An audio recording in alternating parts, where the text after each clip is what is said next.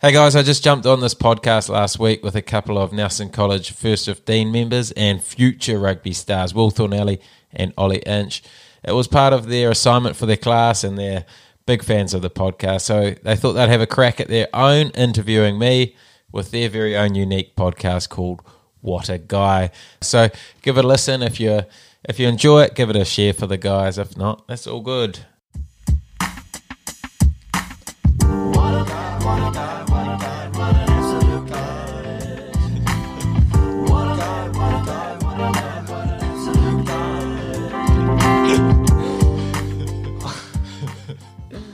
Welcome to What a Guy podcast, and thank you so much for taking the time out of your busy schedule to listen to us.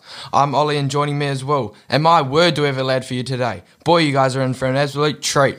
Listen up, folks. This lad, he's done it all. He's won the Super Rugby Championship, played for 6 professional rugby teams, captained your very own Nelson College First 15, and is an all-round good bloke, weighing in at 93 kilos, 6 foot flat. It is James Ryan Marshall.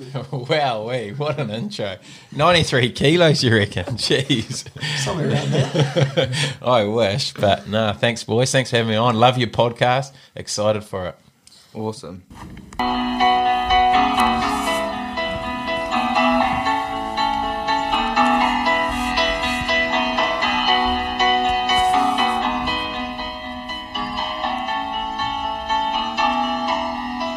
He's just a Nelson lad, Living in Mapua. he works on his podcast. What a lad. He's just a country boy, Born and raised in sunny Nelson. he took the NC job coaching kids.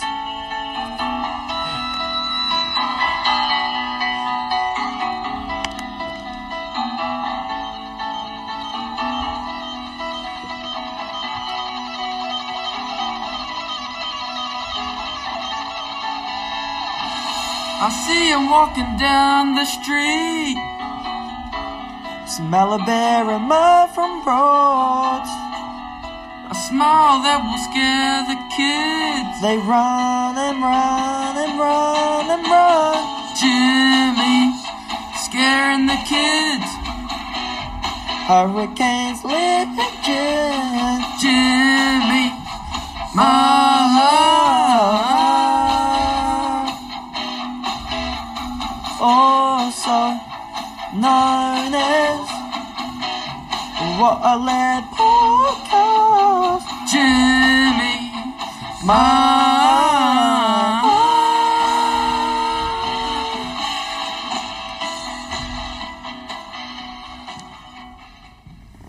Wow, hey, what was that? That was unbelievable.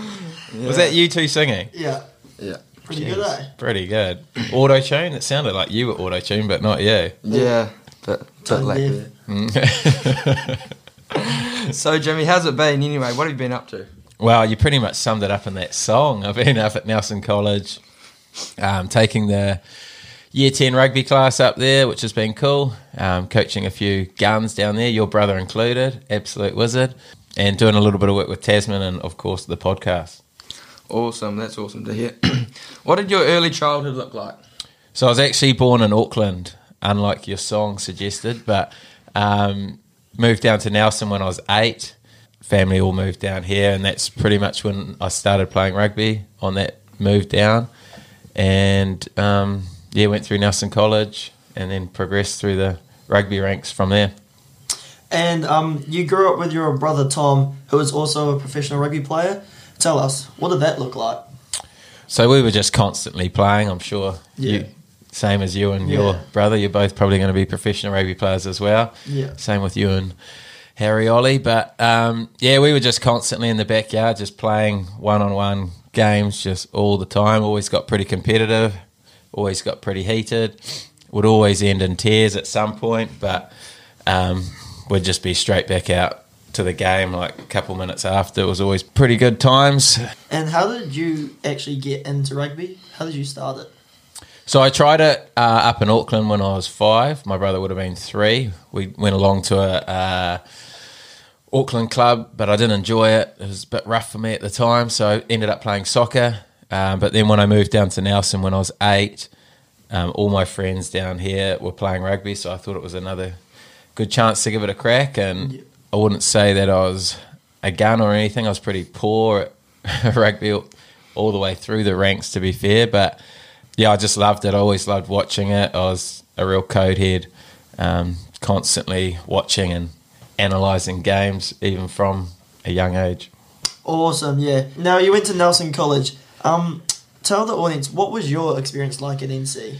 At Nelson I loved Nelson College, obviously. That was sort of the start of my rugby journey. I remember not making the under 16-18, which was a real moment in my career where I thought maybe my dream of being a professional rugby player wouldn't eventuate. So it was from that moment where I set some goals and started making some sacrifices on some things to, I guess, see how far I could get in the game. So my goal was to make the first 15 by the end of 7th form, and I just noticed the harder that I was training, things started happening for me. So I ended up sneaking into the first 15 at 6th form, year 12, and year 13 I was, like you, Ollie, I was captain of the side. So it all did happen pretty quick, and definitely once I started working out that the more work I was putting in, it just became pretty contagious.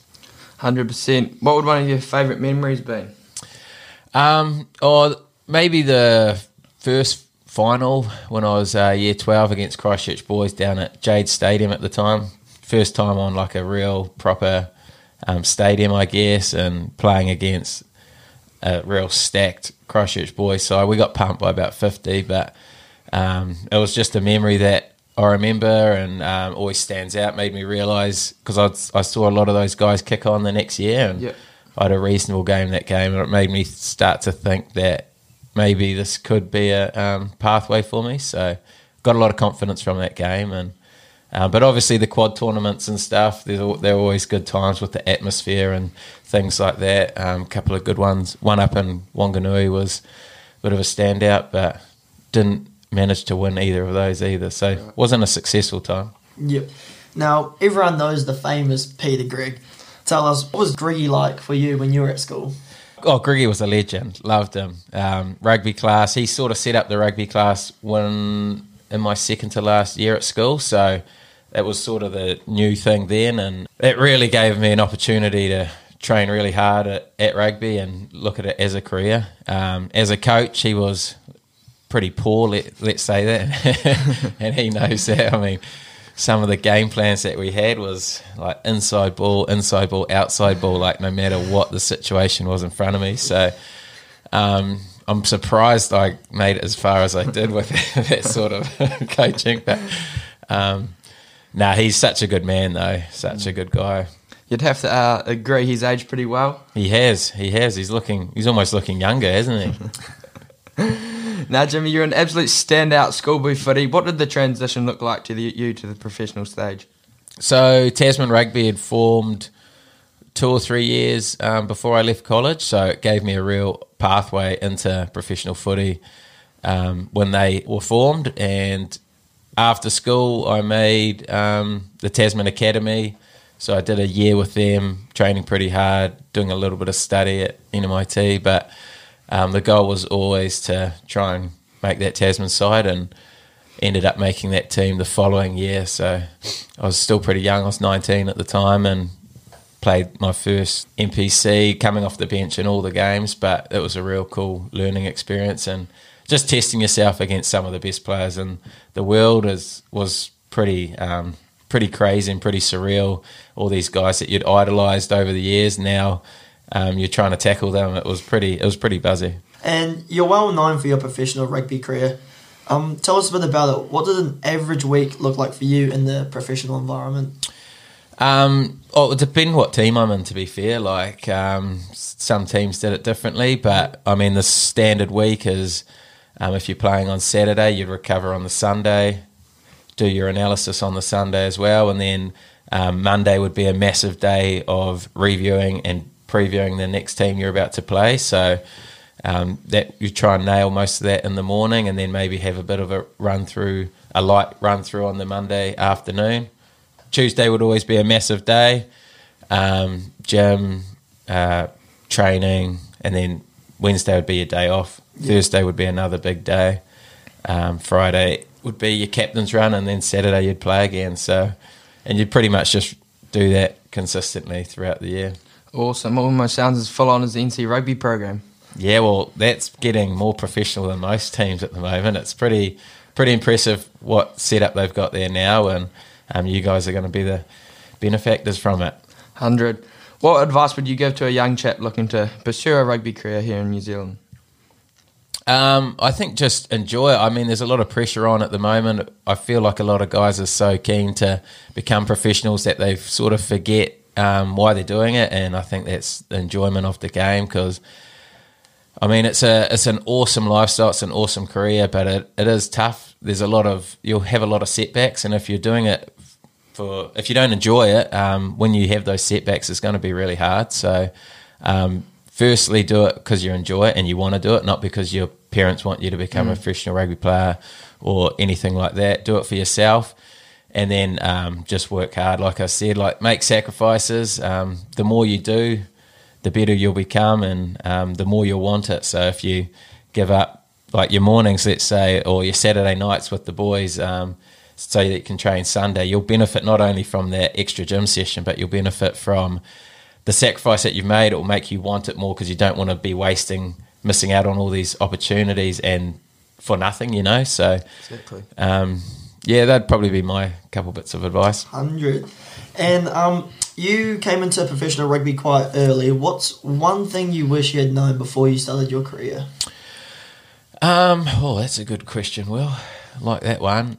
What would I like to have known? I guess for me, when I first made the rugby scene, I sort of felt like the level was way higher than I could ever imagine. So I always assumed that All Blacks would be like almost impossible to tackle, or that they would just be like full-on professionals that, I just put them on this pedestal, which sort of meant that I didn't have much confidence in it. So yeah. I guess I would be sort of just to back myself, and that I probably was good enough to be playing at that level. And although we make these All Blacks look like superheroes, they're actually just normal humans, and if you tackle them around the legs, they'll fall down and things like that. And the difference between the All Blacks and, a good player is just the real little things that they do, way better than other players. So when you think of tackling them, that's not the big difference. It's the little things that they do that are better than the others, which is why they become All Blacks. But in my head, it was, man, these guys will just completely barge through me. Especially, I was a small guy, would have been about not much over 80 kgs coming into NPC at the time, and the thought of having to tackle guys like Jerome Kaino and stuff was like, holy heck, how's this going to work? But shut your eyes and go around the legs, and they seem to fall down. That's the one. Picture this, folks, walking out of the tunnel at Sky Stadium in front of 39,000 diehard fans for the 2016 Super Rugby final. Tell us, Jimmy, what was going through your head at the time? Yeah, those are always pretty crazy sort of moments. It was the year before, which was probably more memorable, because it was the first time I'd sort of played in front of a packed Cake Tin, Westpac Stadium at the time. And it was actually the semi-final against the Brumbies, which I really remember, because that was the first time, and it was an unreal night, and the atmosphere was just crazy. And I just remember running out, looking around, thinking, holy heck, like this is it. This is sort of what I've always dreamt of. And you just feed so much energy off crowds and the atmosphere that they bring. So, mate, that was pretty awesome. The 2016 final was awesome as well. Obviously, we won it, but it was a wet, cold, windy night, so it wasn't as enjoyable. But the victory made it pretty sweet. We talked about it before, you coming into professional rugby quite early. In doing so, what were some key life skills you learned early on in your life, just coming out of school into professional rugby? I guess one of the first things that I learned, and it was probably in academy early on, was the importance of time management. and you've got to, in the rugby circle, you have to be very onto it with your time management, because there's always meetings, they're popping up everywhere, and if you're late for one, there's either a fine or it's just a really bad look. So being able to manage your time well, making sure you're taking your notes of when you need to be somewhere, or always checking your calendar and things like that. Get a little bit of anxiety around it, I guess, when you start making like the big teams and constantly checking your calendar, making sure that you haven't missed a meeting, or it's always a big fear of mine, because I remember early on in my Tasman, I wasn't even in the Tasman side, but I was in the academy, and they asked me to train with them for a day just because someone was injured, and I ended up going home because I was getting up early for the gym session. So I ended up going home after NMIT and having a little nap, but I didn't set an alarm, and I woke up and I missed it. I slept through it, and I was like, I ended up going to the training maybe halfway through, and it's just that I still remember that feeling of you just feel sick of you've just let your one I felt like it was like my one opportunity. I look back now, and it wasn't a huge deal, but at the time I was like, I've just blown my chance to be a professional rugby player. It was pretty crazy, and I guess that sort of feeling lived with me for my whole career. I didn't want that to happen again. I mean, I wasn't never late again, but I wasn't late very often. 100%. Everyone has failures, and they're extremely common these days. What would one of your biggest failures be that you'd say, and how do you learn from it? Failure's an interesting one, because I guess I put a lot of effort into trying to make the New Zealand under-19s and New Zealand under-20s. Went through a real period there where I was giving it everything to try and make those sides. Whether I call it a failure or not, probably not, but I didn't make the team. But what I learned from that period and how I saw myself grow as a player at the end of it, even though I didn't make the squad, I think that was probably the period where I learnt the most and realised that I'm mixing it with some of the best players in New Zealand now, and took a lot of confidence from that, and really took what I did from all my training and stuff and just tried to keep progressing that and going on. But failure's an interesting one, because so many people fear it, and it holds a lot of people back from trying things or doing things because they don't want to fail. But man, failure is actually really good, and if you can learn from your failures, then man, try and fail. Like, don't be afraid to fail. Like, obviously don't go and deliberately make mistakes, but don't be afraid to put yourself into positions where you will fail. Yeah, exactly. And try and learn from them. Yeah, I reckon that's really key what you just said. Now let's talk about what you're up to now, Jimbo. You're back at Nelson College, but this time you're coaching and taking the Junior Rugby Academy. How have times changed, and what's different from when you were at school? When I was at school, the rugby class rugby academy had just sort of formed, and it was all pretty green. I pretty much just went to the gym, tried to get big, and during those class we'd probably have one field session a week, and the other ones I'd just probably bike down to the gym and do a gym session. But now it's like a full-on semi-professional beast, even for these young kids at year 10, getting quality coaching from Jono and Mark and Max and all these. Like, we got sort of 3 field sessions. We got an educational session, a little bit of gym in between. These guys are getting some pretty quality training in at a young age. So it's going to be interesting to see how that sort of progresses. We've got some really talented kids, as you guys would know. Your brother Ollie, he's got a pretty big future in the game, and it's just cool to see that rugby's being looked at as a genuine pathway, because you only have to look at the Nelson College old boys to see how many sort of boys in the last 5 to 10 years that have made rugby a profession, I guess. Yeah, 100%. We're pretty lucky. Now, I read an article the other day about your insane bench press at the schoolboy footy trials of 140 kilo. Stop lying to the press. That must be a typo. Well, like I said, I was going to the gym a lot for these rugby academy classes, because I knew that one of the reasons I wouldn't get picked is because I was too small or too weak. All the coaches would say that. I remember a few coaches in particular said that I'd never play professional rugby because I'm too small. So I knew that was always going to be something that was going to hold me back from making teams. So they were the first things that I started to work on. And obviously I've had dodgy hips for a pretty long time. So I used to love getting on my back and lifting that bar, and it's that true. chest I could do 140 pretty much straight out of school, so I got pretty good at the bench press. Unreal. Chest 5 days a week, was it? Skip legs. Pretty much. One of those guys. Now, you've been around the professional environment for a while now, and I'm sure you've had plenty of water boys over your time. But the audience want to know, who ran the best magic water? Now, that's a good question, because it is a very important job. They need to know when to give you electrolytes. Sometimes you might need a little bit of gherkin juice or something to stop the cramp, or you just need quality water. But, I mean, I've had so many in my time, so I've played for a lot of teams. My memory just keeps taking me back to the earlier days in Tasman, where there was this absolute legend. His name was Nipper. He used to just always have the water, not only the perfect temperature, but he would give me the right stuff every time. He wouldn't even have to ask. He'd just sort of scan my body and throw me the right bottle, which is the right temperature. Sometimes it was a bit warmer, sometimes it was a bit cooler, depending on the conditions of the game and the time in the game. So Unreal. he put a lot of effort into it, and he's definitely the greatest water boy that I've ever had. That's insane. So there's a few rumours going around, Jimmy, that Tom has a bit more gas than you. Please tell me that's a lie. No, that's true. I currently can't run, so I'm one of the slowest probably going around Nelson at the moment. But yeah, he's definitely a lot quicker than me. He's going pretty hard at the moment, so looking forward to seeing him play shortly, hopefully. What about back in the day? I'm sure Tom carved you up a bit. Yeah, well, with the younger brother, you'll know this too, Ollie. The younger brothers always seem to be a bit better, and you do cop a fair bit of heat. Lily, in your case,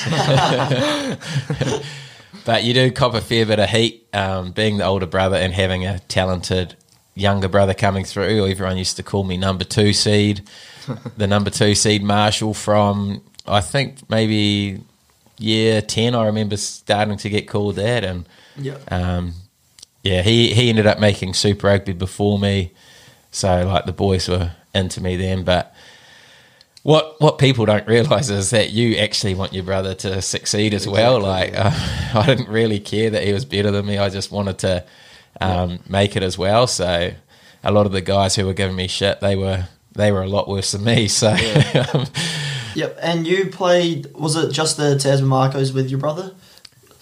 What was that like, playing alongside your brother? Yeah, that was awesome. So his first year was my second year, I think, or maybe third. But he was the second 5 that year too, and I was at 10. So Cool. we had an awesome season. Yeah, it was cool. It was just cool to be out there playing with him, because we didn't actually play a lot. We never really played before that. Like, we didn't play at school together or anything. We never played in the first 15 together or anything like that. So it was just sort of the first time we'd ever played together in a team, and it was just cool. Like, we understood each other pretty well. But it was a shame we didn't get to play together more. We did say we were both going to finish at Tasman together, but dodgy hips haven't allowed that. There you have it, folks. Jimmy Marshall on What a Guy podcast, talking about what it takes to be a professional rugby player, some key advice on how to pursue a professional rugby career in New Zealand, and his key advice, don't fear failure. Thank you very much, Jimmy. The audience loved you,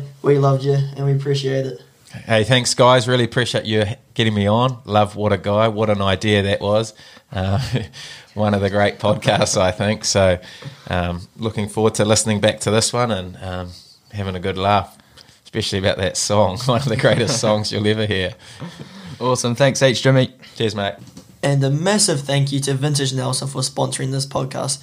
Go check out their website, vintagenelson.co.nz.